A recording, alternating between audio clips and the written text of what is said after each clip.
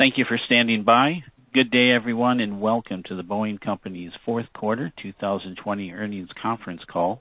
Today's call is being recorded. The management discussion and slide presentation, plus the analyst question and answer session, are being broadcast live over the internet. To ask a question on today's conference, please press the digit 1 followed by the digit 0 on your touch-tone telephone. Again, it is 1-0 for questions. After pressing 1-0, you will hear that you've been placed in queue. Pressing 1-0 again will take you out of queue and may prevent you from being able to ask a question. At this time, for opening remarks and introductions, I am turning the call over to Ms. Maurita Sutedja, Vice President of Investor Relations for the Boeing Company. Ms. Sutedja, please go ahead. Thank you, John. Good morning.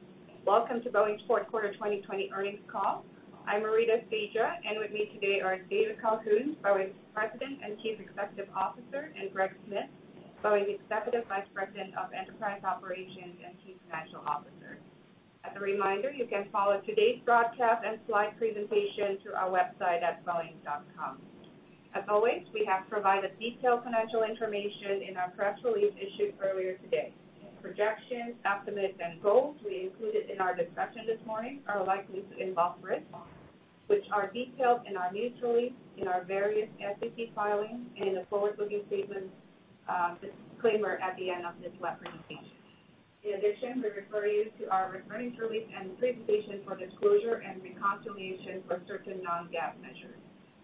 Now, I will turn the call over to Dave Calhoun. Yeah, thank you, Maurita. Good morning, everyone. 2020 was a historically challenging year for our world, for our industry, for our business, and our communities. I hope you are all staying safe.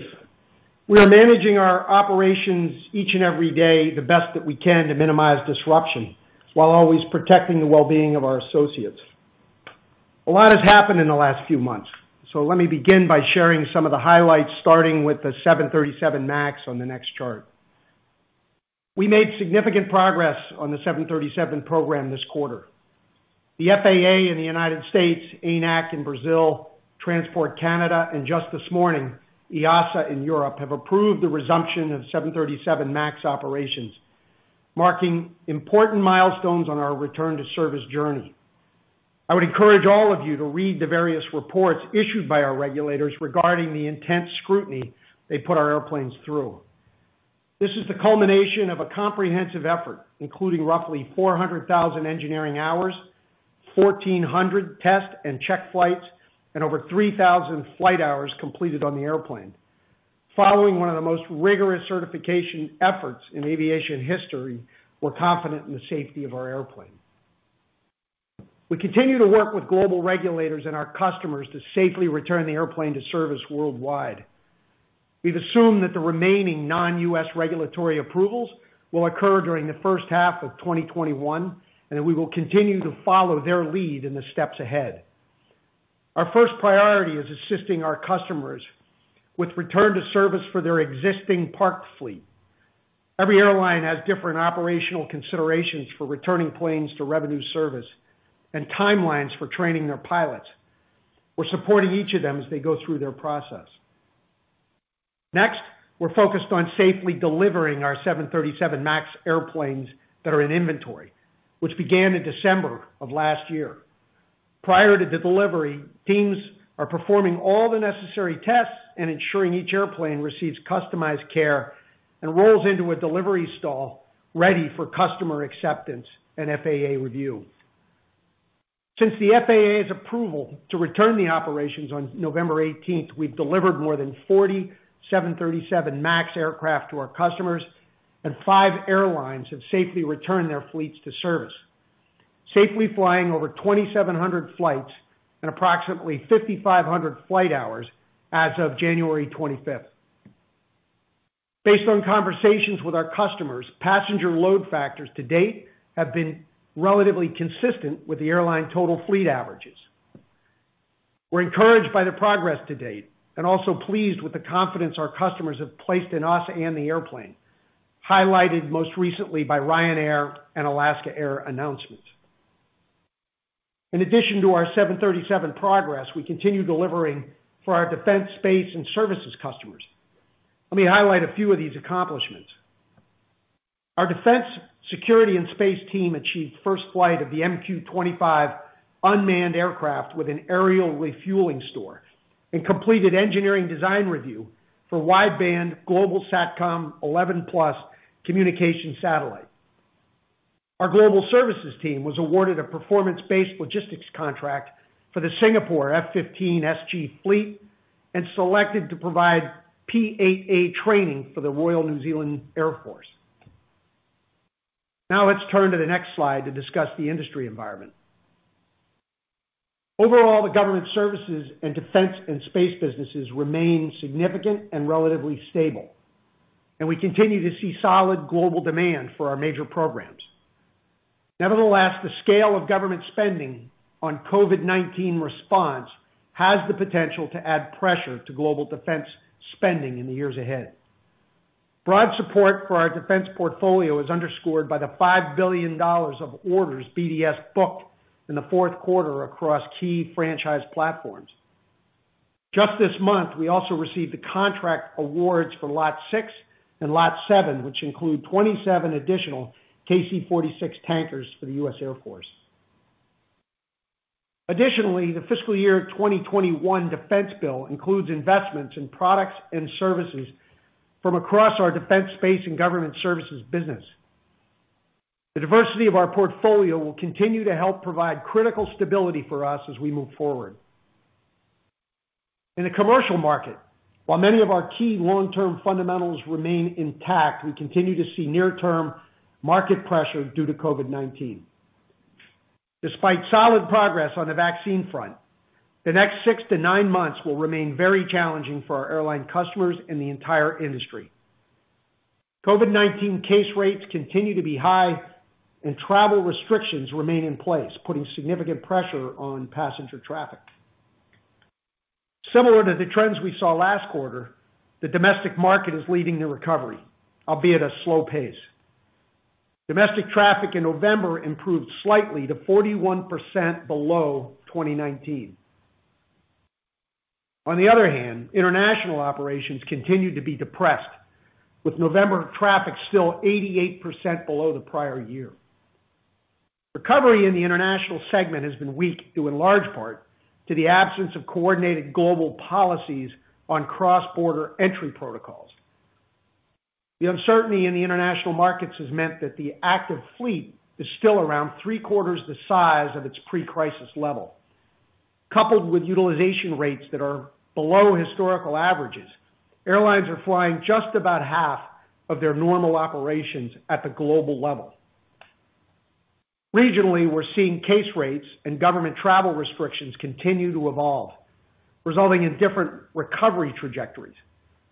China domestic passenger traffic, for example, has rebounded significantly, although it's not without risk. Europe is experiencing a pullback because of the resurgence of COVID-19 and related government restrictions. And then finally, in North America, traffic remains more than 60% below our 2019 levels. And these dynamics continue to drive a very uneven recovery. As anticipated, the number of aircraft being retired from the active fleet continues to grow, 1,300 and growing. We expect this trend to continue as our customers focus on retiring their oldest and least efficient airplanes and replacing them with new airplanes that will be as much as 25 to 40% more fuel efficient and better for the environment. The longer it takes to put COVID in the rearview mirror, the more retirements we will see.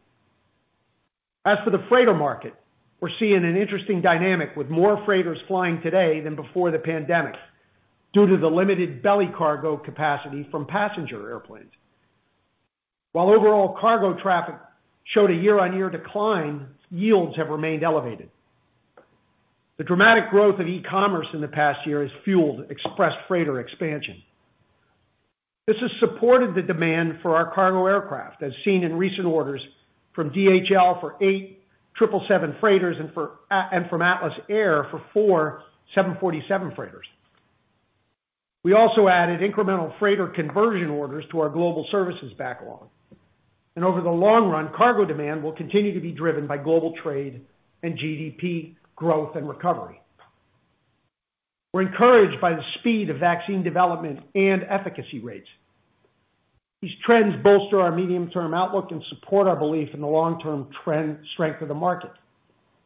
Consistent with what we've shared previously, as well as IATA and other industry groups, we expect it will take around 3 years for travel to return to the 2019 levels and a few years beyond that to return to our long-term growth trends. Again, we see the recovery in 3 phases. First, we're seeing domestic traffic improving in places like Brazil, the United States, India, and other large domestic markets. Next, regional markets should begin to recover, such as intra-Asia, intra-Europe, and intra-Americas flights. And then finally, long-haul international routes, which require the most coordination, will be the last to bounce back. Therefore, demand for narrow-body aircraft is expected to recover quite a bit faster, while wide-body demand will remain challenged for a longer period. As we move forward, testing mechanisms, progress on vaccine distribution, and coordinated government interactions will be key drivers of the recovery. We will continue working with the industry through our Confident Travel initiative. Industry and academic studies continue to demonstrate that with multiple layers of protection, including HEPA filters, enhanced cleaning procedures, and the use of personal face coverings, that the risk of transmission while flying is quite low. Collaboration between governments is an important element for implementing new screening protocols, which can even further reduce the risk of transmission. In the commercial services market, we saw modest incremental demand improvement in the fourth quarter. Although we are starting to see some stability, the recovery has been slow, and we continue to anticipate it will take multiple years to reach our previous demand levels. Accelerated retirements will also result in newer fleets when we emerge from the pandemic, and that will reduce service demand and prolong their recovery. Given the challenging environment, managing liquidity continues to be vital for the aerospace industry to bridge us to recovery.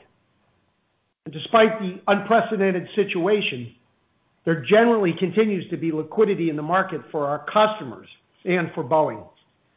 Financiers and investors understand the long-term value proposition of aircraft and the fundamental need to connect the world. And this has been demonstrated by the broad global interest in the space and the new entrants into the market over the past several years. We supported the COVID relief and stimulus packages passed by Congress last year and similar efforts underway globally. These relief programs, including access to financing, have been helpful to our customers as well as a number of our suppliers, and we believe that support will help enable a faster recovery for the industry as we are navigating the pandemic. As we see airlines adapt to these market realities, product differentiation and versatility will be key.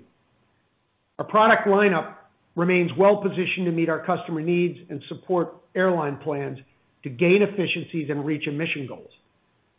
For example, our digital solutions continue to provide important capabilities to our customers, as highlighted by Frontier Airlines' recent decision to sign a 10-year digital services agreement with us for their fleet. Our attractive portfolio and the diversity of our backlog provide a strong foundation as we prepare to recover and grow in the future.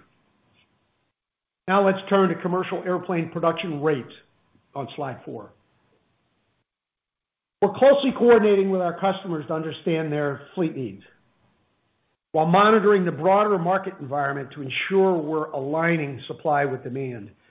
Let me provide some key updates across our programs. Starting with the 787 program, as we've shared, we're conducting comprehensive inspections on undelivered airplanes, both in Everett and in South Carolina. Since last quarter, we've expanded the scope of those inspections, including work done at our supplier partners. Our assessment shows that none of the issues identified represent safety of flight concerns. Nevertheless, we remain committed to taking the time to ensure each airplane meets our rigorous engineering specifications.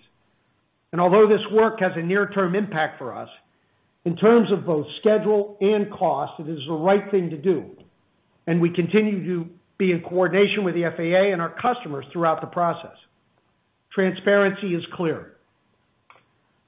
Through our analysis, we've been able to determine the resolution for the majority of previously identified areas, including our major join sections. In some cases, this requires inspections and rework, while in other areas, no further action is required. We've made good progress and are now completing analysis on a few remaining areas to validate the next steps. As we see it today, this work may take a few more weeks, but we will provide our engineers the time they need to complete that analysis. We are implementing changes in the production process to ensure newly built airplanes meet our specifications and do not require further inspection. This is consistent with our determination to eliminate rework from our production system to position us on stronger footing when the market recovers. We're looking forward to resuming 787 deliveries to our customers, but as I discussed, there's still work to be done. Based on what we know today, we expect 787 deliveries to resume later this quarter. However, it will be back-end loaded with no delivery this month and most likely very few, if any, in February. Also, based on what we know today, we still expect to deliver the vast majority of the 787 aircraft inventory by the end of the year. We will keep you updated on the progress. As we've previously shared, given the wide-body market environment, we're in the process of transitioning to a rate of 5 per month in March, at which point 787 final assembly will be consolidated to Boeing, South Carolina. On the 777, 777X programs, we now anticipate that the first 777X delivery will occur in late 2023. This schedule and the financial impact to the program this quarter reflect a number of factors, including an updated assessment of global certification requirements, the latest assessment of COVID-19 impacts on market demand, and discussions with our customers with respect to delivery timing. We're working closely with global regulators on all aspects of the 777X development. This involves listening to all their feedback and applying lessons learned from our experiences on the 737 MAX program recertification and applying to our 777X certification plans. It also involves making prudent design modifications as necessary to meet the various global regulators' expectations. As part of our assessment, we've made the decision to implement certain modifications to the aircraft design. Our decision to make these modifications, which will involve firmware and hardware changes to the actuator control electronics, reflects our current judgment of global regulators' compliance expectations. This decision has led to these revised schedule assumptions. COVID-19 has had a significant impact on passenger traffic, particularly international long-haul routes serviced by large wide bodies such as the 777X, which has shifted the anticipated replacement wave and overall demand for wide-body airplanes to the right. Additionally, the challenging business climate is impacting our 777X customers. These broader market factors, coupled with our conversations with our customers about preferred delivery timing, informed our current assumptions. As a result of these updated program assumptions, we've booked a $6.5 billion pre-tax charge in the quarter, a significant component of which is driven by a reduction in the program's initial accounting quantity. Greg will go through the financial impact in greater detail a little later. Despite the challenges we in the industry are facing, we are confident in the 777X airplane and the unmatched capability it will offer our customers.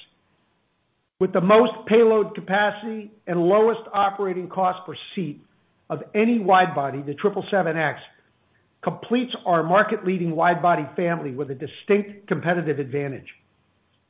Across a total wide-body market of more than 8,000 projected deliveries over the next 2 decades, we see replacement demand for over 1,500 large wide-body airplanes, which are well suited for the 777X. We also continue to see strong freighter demand and good delivery pace for our current 777 freighter. Our production rate expectations for the combined 777, 777X program remains at 2 per month in 2021. We continue to assess our production plans to efficiently transition to the 777X. Turning now to the 737 program, we're currently producing at a low rate and expect to gradually increase the rate to 31 per month in early 2022.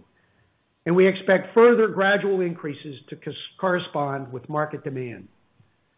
We will continue to assess the delivery profile for 2021 as it will help inform our 737 production ramp plan, and we will continue to communicate transparently with our supply chain to ensure stability. At the end of the quarter, we had approximately 3,300 aircraft in our 737 backlog. There's no change to our production rate plan for the 747 or the 767.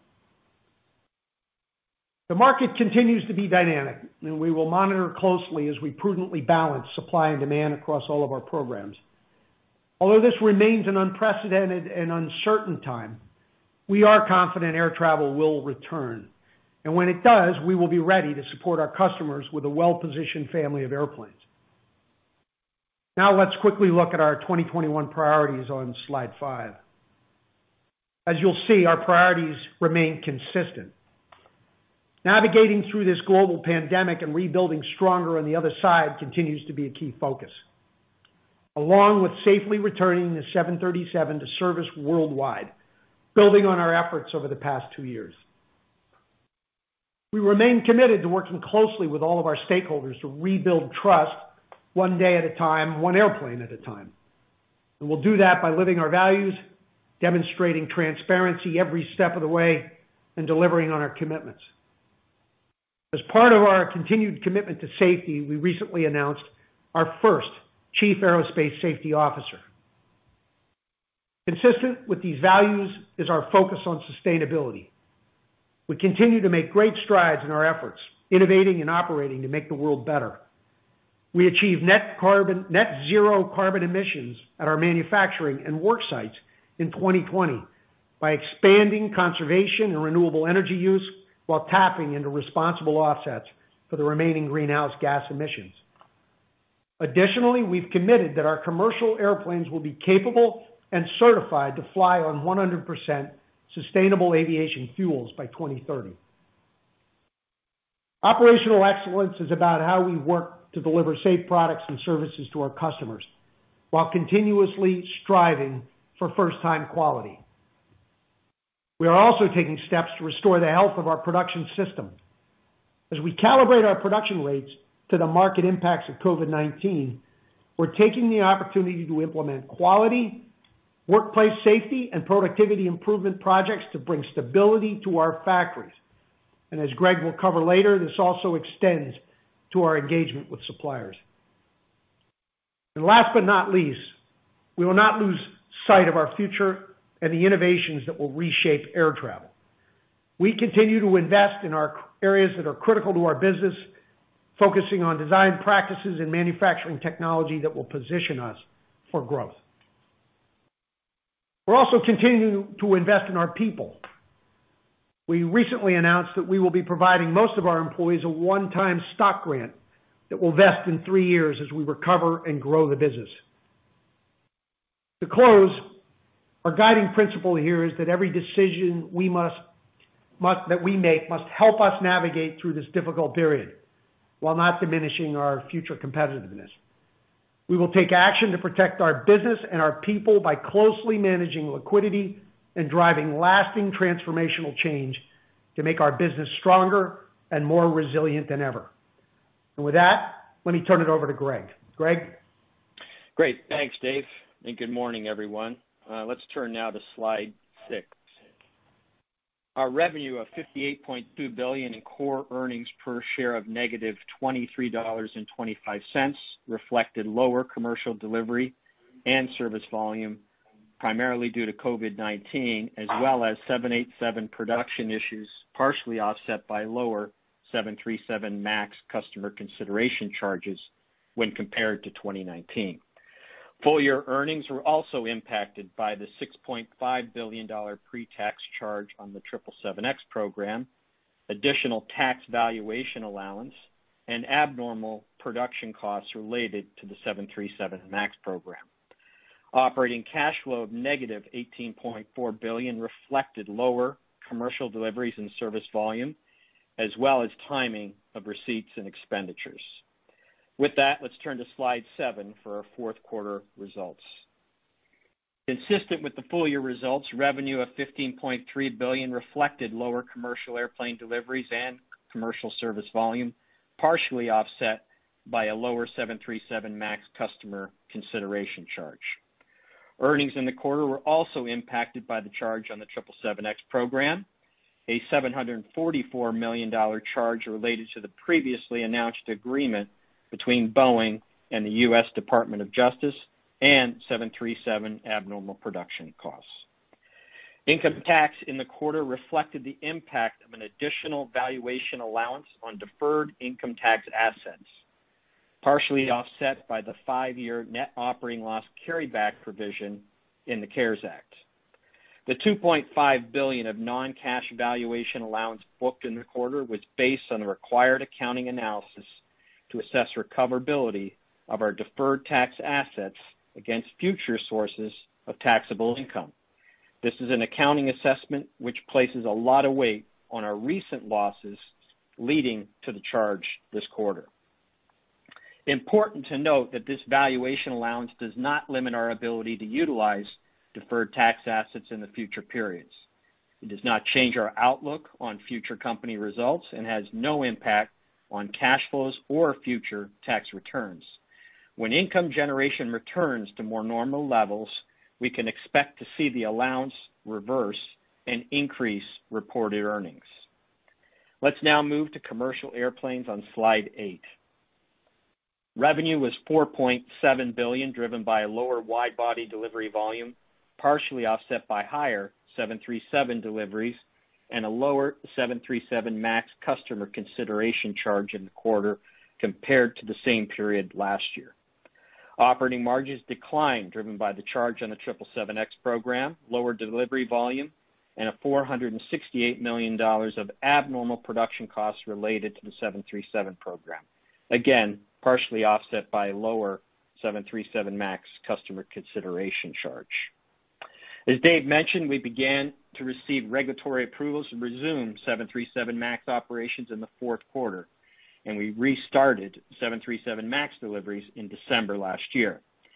Last quarter, we shared with you that we had about 450 737 MAX aircraft built and stored in inventory.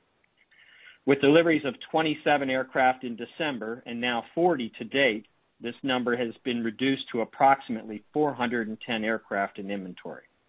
As we previously communicated, we expect to have to remarket some of these aircraft and potentially reconfigure them. Deliveries from storage will continue to be our priority after assisting our customers with their return to service as we continue to work closely with our customers based on their fleet needs. Our estimated timing of 737 deliveries from storage has not changed since last quarter. That said, we expect delivery timing and production rate ramp-up profile to continue to be dynamic given the pandemic.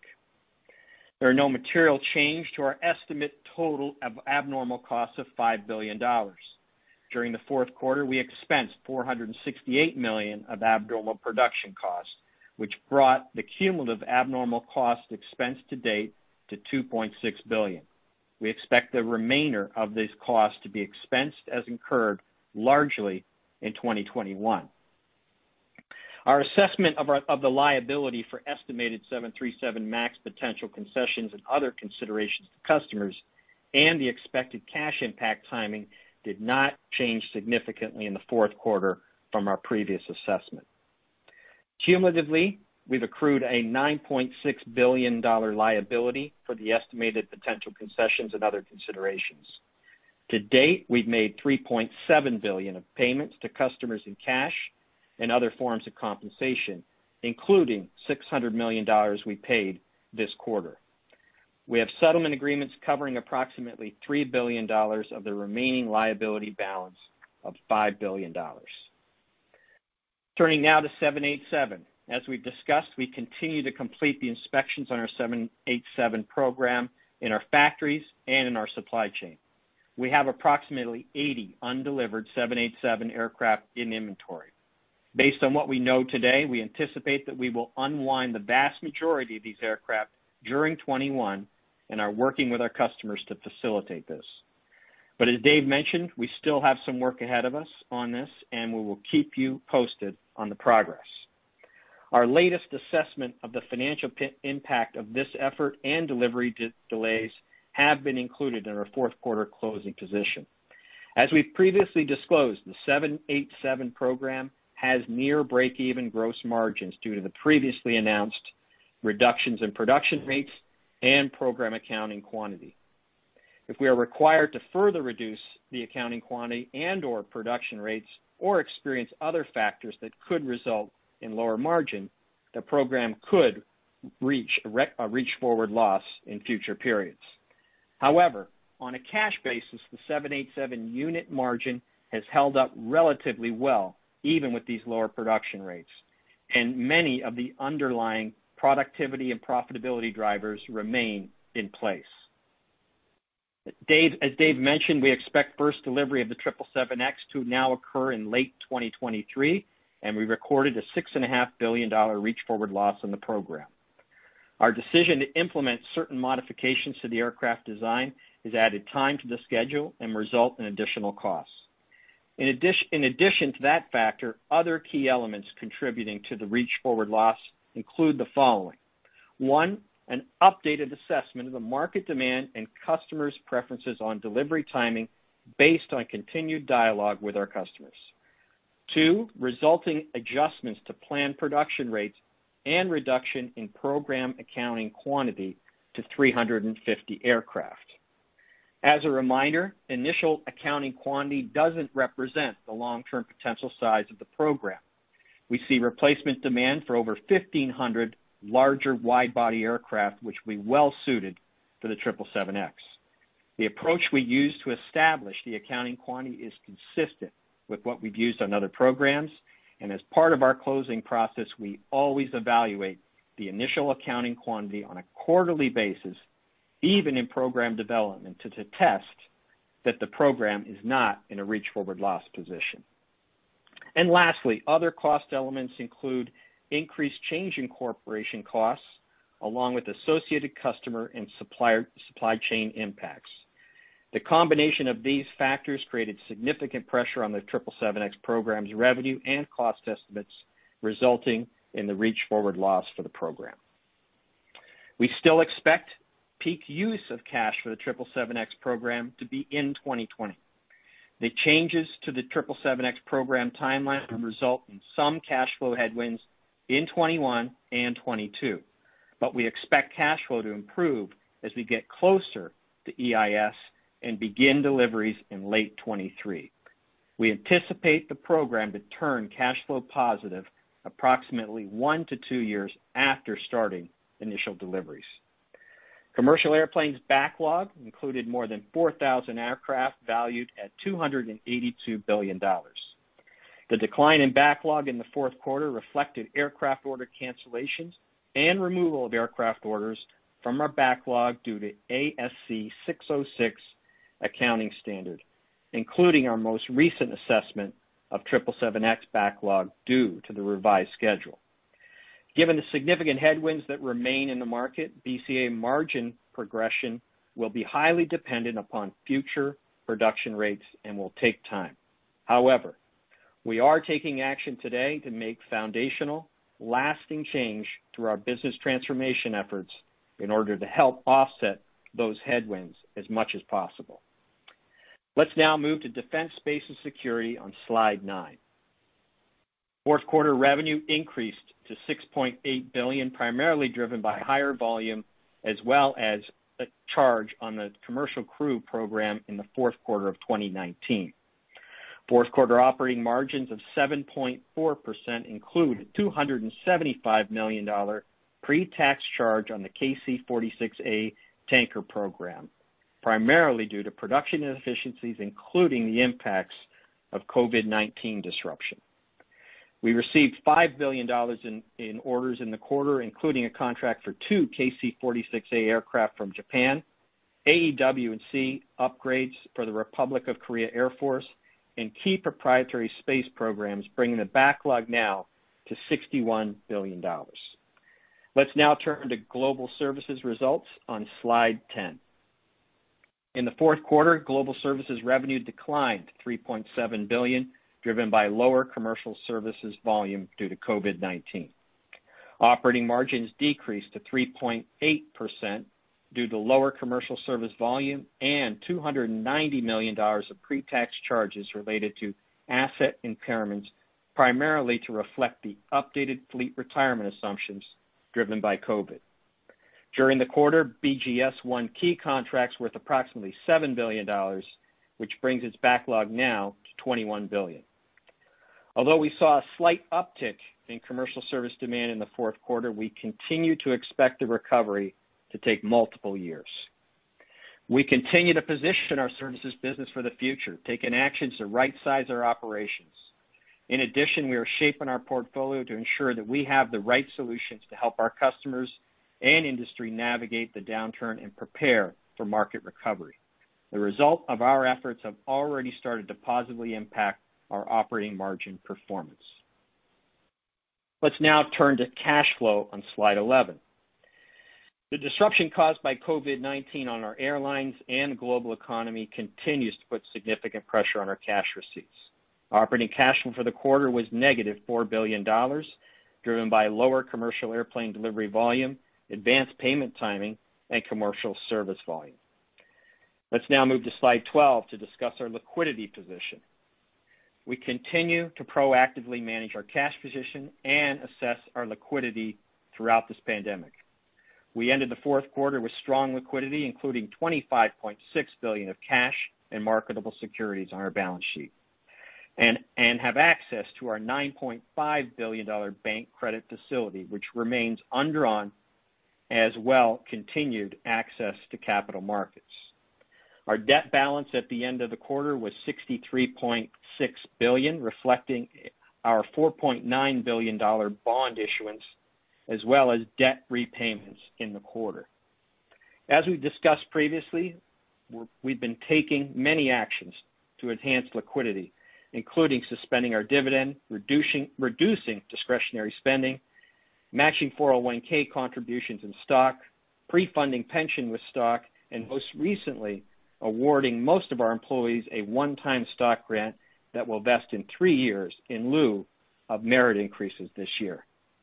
These actions reflect our continued de-risking strategy and are part of our balanced approach to ensuring we're proactively meeting our obligations. We worked hard in the past to maintain disciplined cash management while seeking opportunities to strengthen our balance sheet, and we will continue to do so. Once cash flow generation returns to more normal levels, reducing our debt levels will be a key focus area. We believe we currently have sufficient liquidity and are not planning to increase our debt levels. However, we will continue to actively manage our balance sheet, including refinancing debt maturities. Our investment-grade credit rating is important to us, and we'll continue to consider all aspects of our capital structure to strengthen our balance sheet. Let's turn to the next slide. As we look forward into 21, I'd like to provide you with some insight into some of the key drivers, which are informed by the current market recovery expectations and customer discussions to date. 2021 will continue to be a challenging year that said to expect upward trends from 2020. Based on what we know, we expect to see 2021 revenue improve from 2020. This will be driven mainly by higher 737 and 787 deliveries as we plan to unwind inventory and deliver from the production lines. We expect BDS to generate low to single-digit growth in 21 revenue compared to 2020. Excluding one-time events, we anticipate modest revenue growth. As for BGS, while we anticipate solid growth in our government services business in 21, our commercial services will continue to be challenged due to COVID-19 impacts.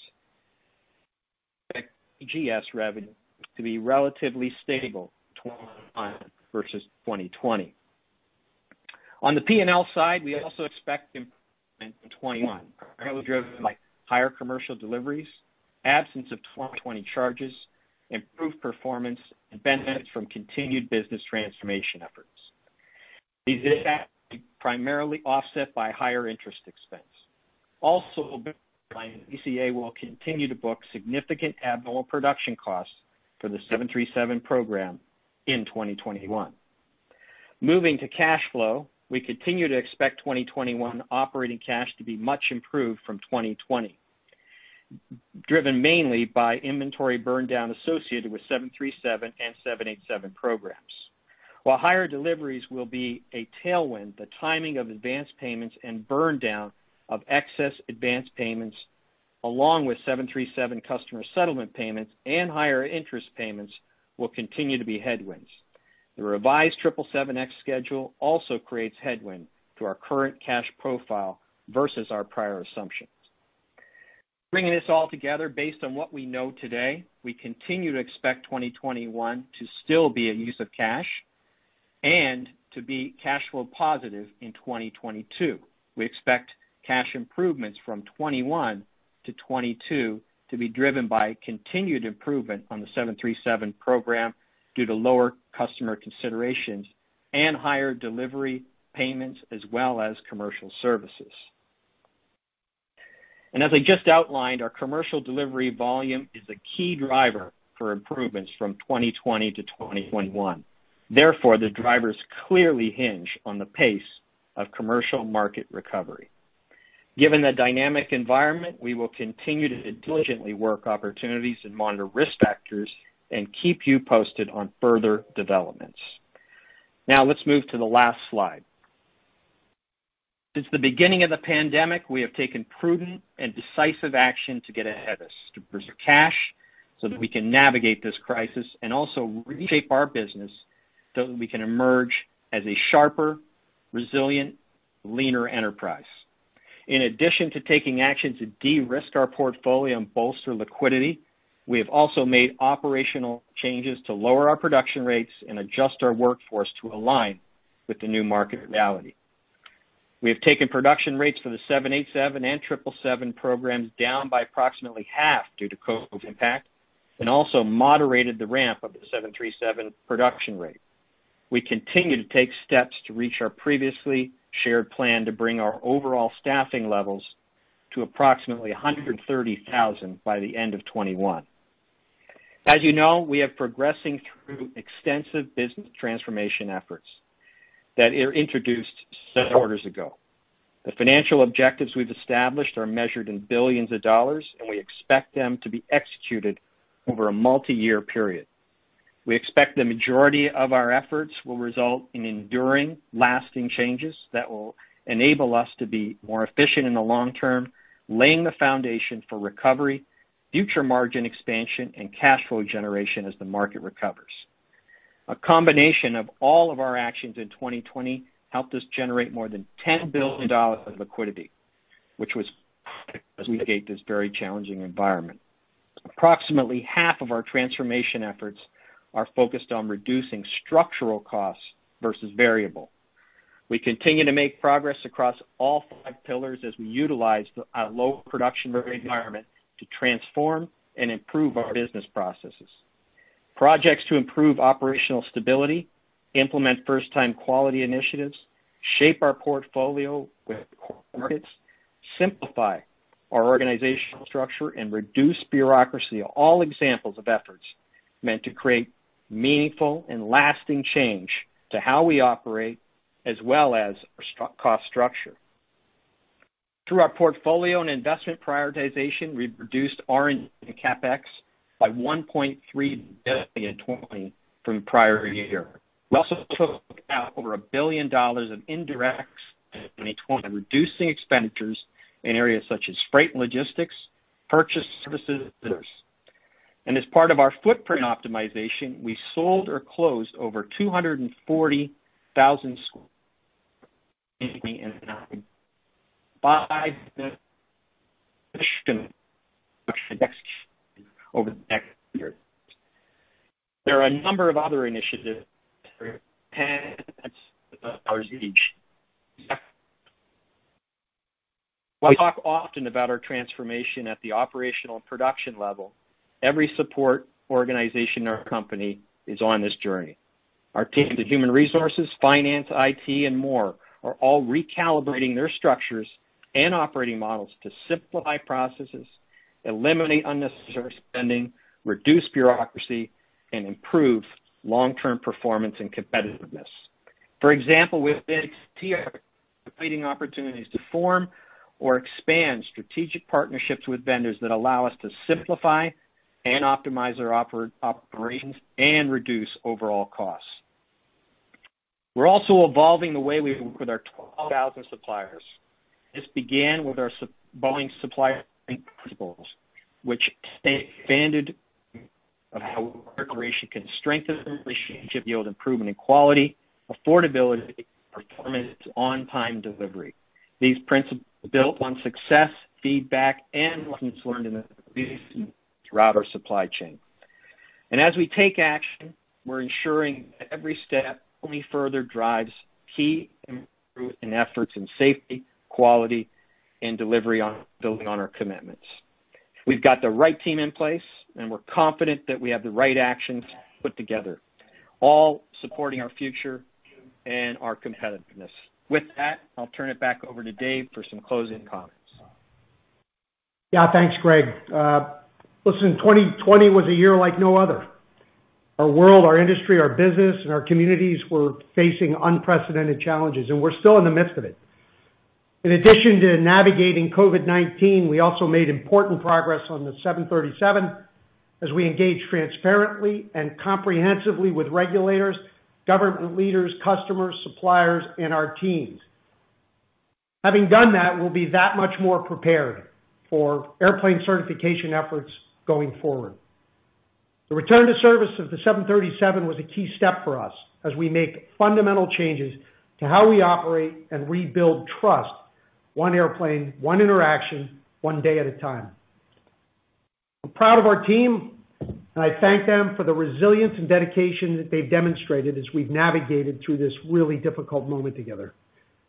2021 is an inflection point for our industry, and certainly for Boeing. We have been through tough times before. We know how to overcome challenges and to adapt, and we will stand by our customers throughout this process. Driven by our values and with a focus on quality, safety, integrity, and transparency, we will emerge from this moment stronger, more competitive for the long term. And with that, Greg and I will be happy to take a few questions. Thank you. And ladies and gentlemen, in order that your question be clearly heard, we ask that you not use a speakerphone, cell phone, or phone headset. Please use your handset to ask a question. If you're on a speakerphone, please be sure your mute function is switched off so your signal can reach our equipment. As a reminder, in the interest of time, we are asking that you limit yourself to one single part question. Our first question comes from Carter Copeland with Melius Research. Please go ahead. Hey, good morning, guys. Good morning. Greg, I wondered if you could just give us some more color on the $6.5 billion on the 777X and how much of that was the accounting quantity. You mentioned 350 units, but I don't think you've mentioned what that changed from. I don't know if that was 500 or what that number was. So just give us a sense of how big that was and how it compares to the other pieces, be it change in corp and the modifications that you mentioned or customer settlements. Thanks. Yeah, absolutely. Yeah, I kind of put it into four major categories. Certainly, the planned production rates associated with the schedule move, and as you said, the reduction in the accounting quantity. And as I mentioned, every quarter we go through this assessment, but as a result of what we're seeing in the marketplace, and with the current pandemic, as well as kind of how we're seeing the marketplace shift in the near term, we reduced our assumptions around the accounting quantity for this quarter. But again, pretty consistent from certainly consistent process, but pretty consistent with what we've seen on some of the other programs when we've established an accounting quantity. And then, of course, we talked about changing corp costs for the aircraft that are currently built, as well as we'll have the rate much lower through this period between now and 23, and the change in corp associated with those. And I'd say, last one would be, customer and supply chain impacts, considering the delays. Single, I'd say largest one in there, Carter, is around the accounting quantity. Okay, so those were in order, rank order, and then just can you give us a sense of how much of a decrease in the accounting quantity that the move to 350 represented? Yeah. From prior quarter, we had 50 additional units in there, so we had a quantity of 400, we assumed. Okay, thanks. It's the only other point is it's really important to know that the 50 that move out are the ones at the tail end, and those are where cash margins are significant. So you end up with a little bit of a double whammy there. Understood. Thank you. Yep. You're welcome. Our next question's from Miles Walton with UBS. Please go ahead. Thanks. Good morning. Hey, on the 787, Greg, I think in early December you were looking for a restart of deliveries into year end, and obviously there must have been some incremental discoveries and rechecking. So just curious, what's the level of confidence now versus then? And then also, is there any FAA requirement for sign off on what you're looking to do and approve prior to the restart of deliveries? Thanks. Yeah, I mean, I put it into a couple of categories. One of which is, some of the inspections have taken longer, and they've also expanded, for complete thoroughness across not only our factories within the supply chain. So that's taken longer. Look, from day one, we've been engaged with the FAA and continue to be engaged as we work through this process, and we'll continue to right up until we're ready to resume delivery. So, complete transparency there, of course, and clarity around what we're doing, how we're doing it, and the path to recovery again when we resume deliveries. I don't know, Dave, if you had anything you wanted to add. Well, there won't be a formal sign-off in that regard, but without a doubt, we will make sure the FAA is comfortable with every act we've taken. And I'll only add the comment that, this expansion of inspection and quality assurance and all those things, maybe I'll take a hit on that one, but this is a moment where we get to fix some things and do some things, the way we would like to do them. And so I have put very little pressure on the production and engineering team to resolve things too quickly. I want it to be thorough and done, and I want to prevent future rework around this stuff. And I have to tell you, these specs are incredibly exacting. So I'm proud of the design principles that we've used in it. But anyway, we're just probably stepping it up a bit. Okay. All right. Thank you. Next question's from Noah Poponak with Goldman Sachs. Please go ahead. Hi. Good morning, everyone. Morning. Morning. Greg, there's a lot of debate out there about the aircraft unit margins, a few years down the road when things are a little bit more normal. The 777 is obviously in a unique situation, but with the MAX and the 787, there are questions about if you're having to give on price on the MAX, and then if these really impressive cash margins you had for a while in the 787 can hold it at the lower rate. So I wonder if you could spend a little bit of time on that. I mean, how can we think about where those airplane margins can be a few years down the road at more normal rates compared to pre-pandemic, pre-grounding? Yeah, I mean, clearly, as you said, volume is going to be key in that. So as we've talked about, as we see 737 increasing, in production and delivery, that's going to play right into clearly, the unit cash margin, and that profile, pretty much aligns with, delivery profile and rate projections that we have. On the 787, as I mentioned, even at these low rates on a unit basis, cash is pretty good. And, that's the efforts of the past for sure, and having a good product mix between 8s, 9s, and 10s. And again, that's going to go up with volume. and that obviously not taking into consideration the advances that will come with that increased volume on both of those programs. But by far, those are the two, single drivers to the cash flow positive, and particularly in 22 and beyond. And then beyond that, it's the 777X, as we talked about, getting out of the use of cash and into positive cash, as I just mentioned. Those three elements, again, are going to be key to the cash trajectory, between now and, 23 and 24 and beyond. So, I mean, if we're in 23 and the max rate is, hypothetically in the low 40s a month, and the 787's hypothetically, 6 a month, can those unit cash margins actually be fairly close to where they were pre-pandemic, pre-grounding, based on all the cost action, and keeping pricing pretty similar, or is that unrealistic?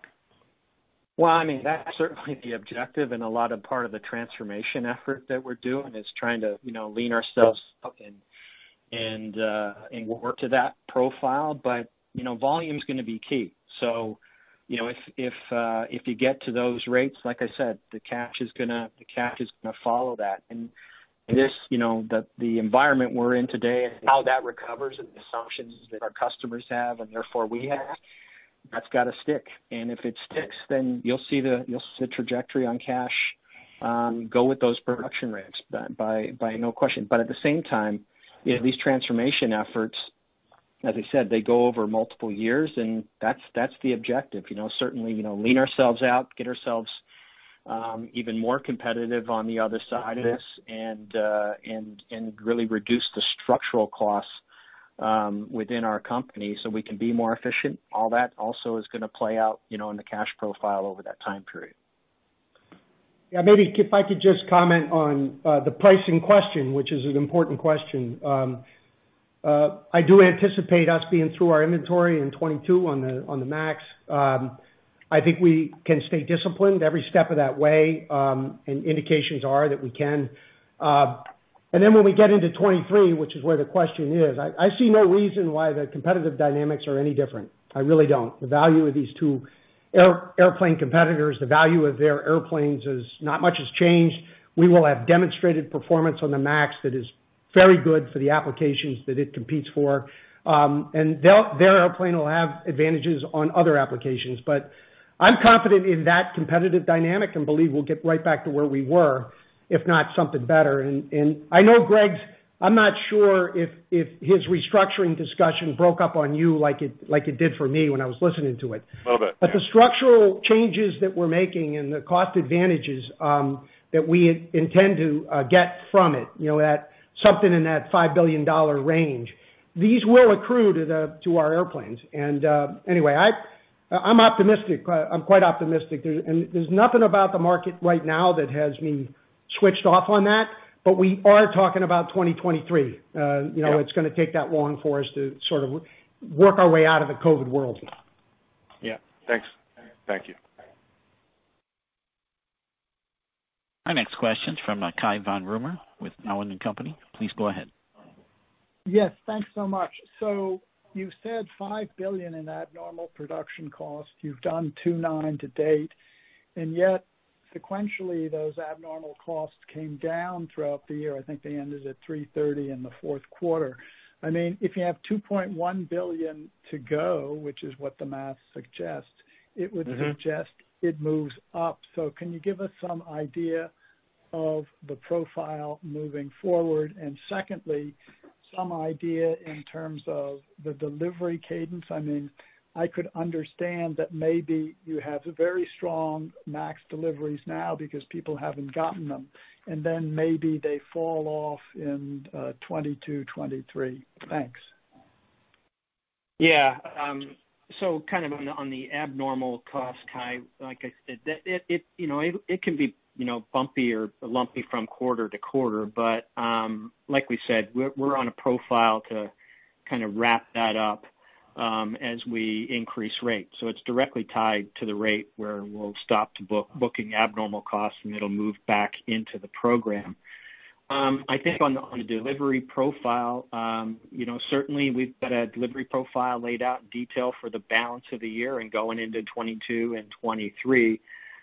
We don't see a reduction taking place there, as Dave indicated, on the production rates that we've established, not only delivering out of inventory, which, as you know, is our priority one, but also increasing those rates as we go forward. So that profile continues and delivering off, like I said, the backlog, but also, delivering off the inventory that we've got on the ramp. And I don't know whether it was picked up earlier or not, but all the deliveries we've had to date, the 40 aircraft, have all come out of inventory. So again, it'll be a combination, but the priority will continue to be on those inventory aircraft. So we see strong demand for the aircraft, and again, tied to the recovery, and the team's positioned to deliver at high rates. We've certainly got the capital and the capacity and the capability to do that. It'll really be informed by our customers' ability to take them in a specific time period. Thank you. You're welcome. Our next question is from Seth Seifman with J.P. Morgan. Please go ahead. Okay, thanks very much. Good morning. Wanted to ask about 787, and I think, Greg, you mentioned about 80 aircraft in inventory. What's sort of the normal level of aircraft in inventory? And as we think about, continuing to produce over 60 aircraft this year, and the state of the wide-body market, how do you not end the year with, still having aircraft in inventory and going into 22? Yeah, you're right, Seth. We'll have some. That's what I was mentioning earlier, that we expect to deliver the majority of that 80, through the balance of 21, and it'll be backloaded, as Dave indicated, on our current assumptions of when we believe we can start delivery. So there'll still be some burn off in 22, but like I said, the majority of that will be in 21 and be backloaded associated with that. But does that mean the vast majority is the 80 plus all of what is produced? Yes. Yeah. Okay.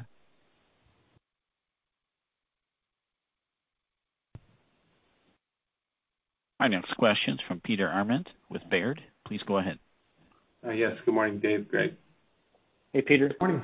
Hey, Greg, maybe just if you could just highlight, your assumptions, or at least trying to understand the dynamics of the use of cash in 21. I mean, the cadence, should we expect it to kind of improve throughout the year, or maybe just any color there and as we get into 22? Thanks. Yeah, no, as you kind of look at it over a quarterly basis, Q1 will be, the more challenging quarter, really, again, tied to the inventory burn off on the 787 in particular, and then just I'll say the cadence of deliveries on the MAX. So Q1 will be the biggest use, a little bit less in Q2, and then it'll start to moderate through Q3 and Q4. So look for a big use of cash in Q1, but again, all tied, to those two programs predominantly. So as we resume deliveries on the 787, we'll start to burn that inventory down. You'll see the benefit of that in the second, third, and fourth quarter. Appreciate it. Thanks. You're welcome. And next we'll go to Doug Harned with Bernstein. Please go ahead. Good morning. Thanks.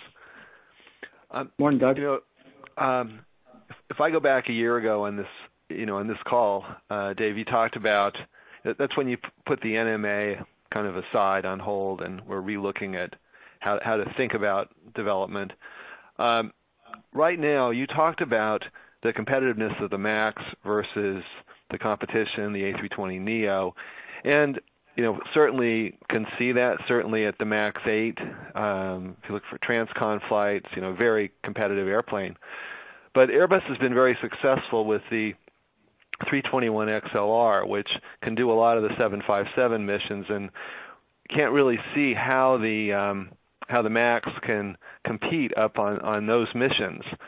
So when you look forward, are you ready to seed that market now? How do you think of these sort of narrow transatlantic routes, situations like that? How will you approach that over the long term? Well, over the near term, it is what it is. And again, I think about a portfolio of airplanes, not just any one. And while we take all of the face-offs that we go through in order, And in those routes that you described for the 321, I get it completely. So does our team. Broadly speaking, and on balance across the portfolio, we like where our portfolio plays with a MAX at the lower end and the 87 at the higher end, and very, very successful airplanes. So that just said that all that means is we're going to take our time. I'm pretty sure you're in the right space, although I'm not going to point design today. I think you're pretty much in the right space with respect to where next development efforts lean, but I don't want to call it out just yet. And I'll go right back to the comment I made in the beginning. We are really progressing well on our engineering and manufacturing forward technology development, so that we're ready when that moment comes to offer a really differentiated product. So I'm sure it's not a lot of rocket science for you to add up and guess where things end up. But we're not going to call out that point design. This isn't the moment. We're going to take a little time, and we don't feel significantly disadvantaged with our portfolio versus their portfolio. Anyway, that's how we think about it, and we are thinking long term. That's for sure. Any time frame you can suggest? I mean, given the cash pressure now, near term seems hard, but what kind of time frame in the future, or how would engines play into that timing? Yeah, well, engines always play into it. I don't think they're going to play into it anywhere near the extent to which they used to, simply because the demands on that propulsion system in that next go round I don't think are going to be as significant. And now I'm going to, I think, speak for the industry and what I know they're capable of doing or not. So therefore, differentiation at the airframe level itself is really, really important in next run, which means that these technologies that we are working with and trying to demonstrate to ourselves at scale with determinate assembly, those are the things that will differentiate. And believe it or not, that becomes the most important criteria for us with respect to announcing that next airplane. It's got to depend on these advanced technologies, and it will.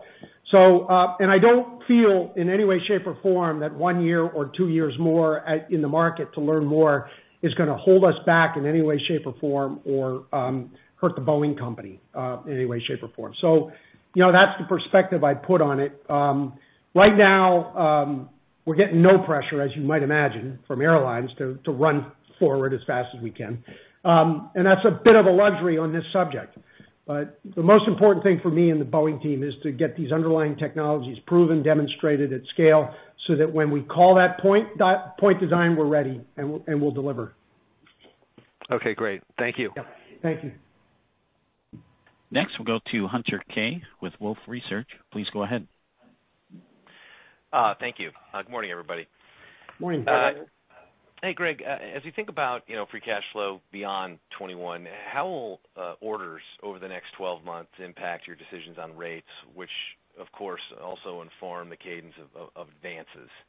So holding other things constant, like the concession payments and the timing of PDPs, can you help me better understand sort of what your expectations are for order activity and how that will dovetail into production rate decisions and advances through the cash flow line? Thanks. Yeah, and to your point, I mean, we've taken that into consideration, with the current rates that Dave talked about, through that period. So, the advanced timeline associated with that is tied right to how we see, at least near term, those production rates. So obviously, if we modify those in any way, it'll have an impact on advances. But I would say separate from that, the delivery profile of 87 and 737 are going to be the biggest contributors to the growth of cash flow.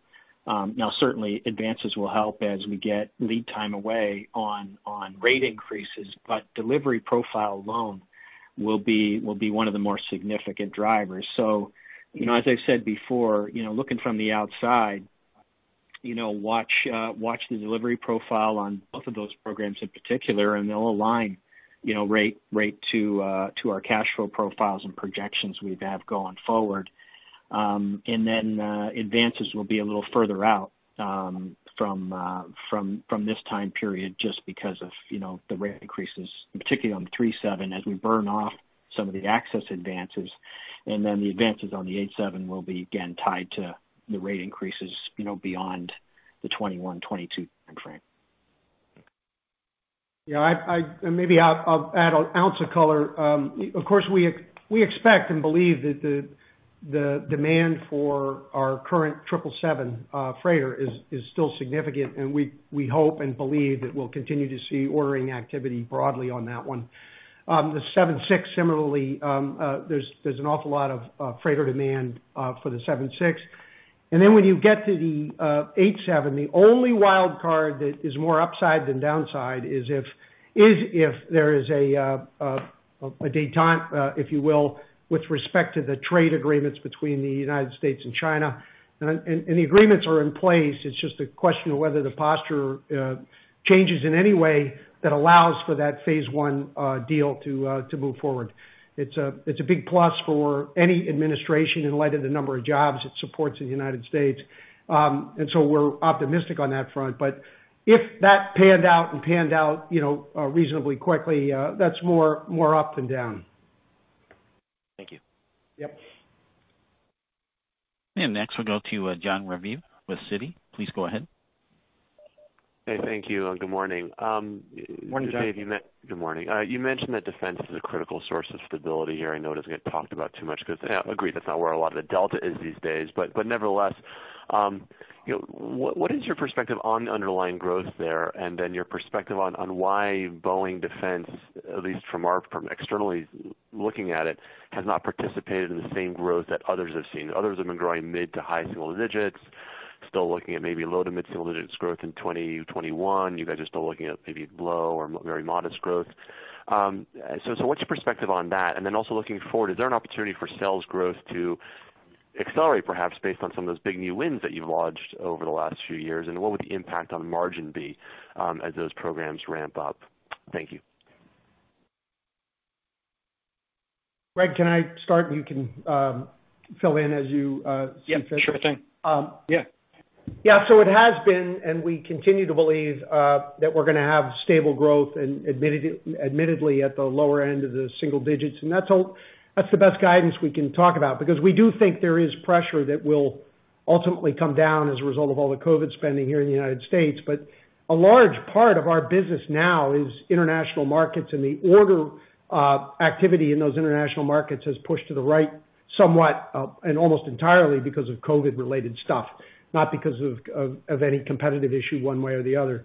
So we still like our position because we have an awful lot of ongoing programs that the military and of course our defense bills have been kind to in each and every one of their moments. And this last bill was a good one for us in pretty much every respect.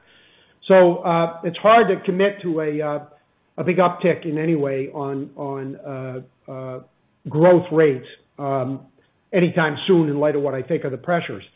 The only other comment I would make is there's a big segment of work that we do in the classified world that is incredibly encouraging and incredibly important to us. Anyway, I believe not just for our defense world, but also ultimately derivative technologies for the commercial world, that's going to be a big source of competitive advantage for Boeing. So we're high on it, but I'm very reticent to want to suggest the market's going to get any better or that we're going to differentiate ourselves any further than what we have been. Thank you. Yep. And next we'll go to David Strauss with Barclays. Please go ahead. Thanks. Good morning. Morning. I wanted to go back and touch on 787. Could you just talk about these 80 aircraft that you have in storage? How many at this point, if any, have been reworked? What exactly is involved in that? The cost involved. Is there any sort of customer compensation that you're assuming given the delays on these aircraft? Yeah, the cost associated with it, David, we've provisioned for that in our bookkeeping, so we've got that well understood and covered. I don't have the specific number of aircraft that have been reworked, but there's a number that are complete. As Dave said, we've still got some work to do. Our engineering team does with final dispositions that will inform whether we have additional rework or not, and we'll adjust the schedule accordingly. But we've made a provision in there for what we think are associated costs related to the delay and to any rework associated with these inspections. Okay, Greg, can you give a little bit more detail on what exactly is involved in in the rework? Is it just exterior, or is there a fair amount of interior work that's got to be done as well to get the airplanes back to spec? Yeah, I mean it's around the structure, as we've talked about. You've seen around certain areas of the join that the team's got to go in and inspect and potentially rework within the structure. That's primarily it. So it's nothing outside of that as far as interior. It's around some of those joins, and like we talked earlier, we have been expanding the expansion back into the supply chain as well. But all kind of around the join areas where we've got multiple, I'll say, buildups of different materials, and do we have the appropriate shims in there, and if we need to do any additional rework or inspection, that's what's essentially what's taking place. Okay, and I think there were some airplanes that handful of airplanes that were grounded, but do you think there are any additional implications to the installed base from what you've found? Not at this time, no. No, and those ones that were grounded and ultimately proven okay involved more than what we're working on now. It was a combination of factors, and we know one of those factors has been eliminated. Yeah. All right. Thanks very much.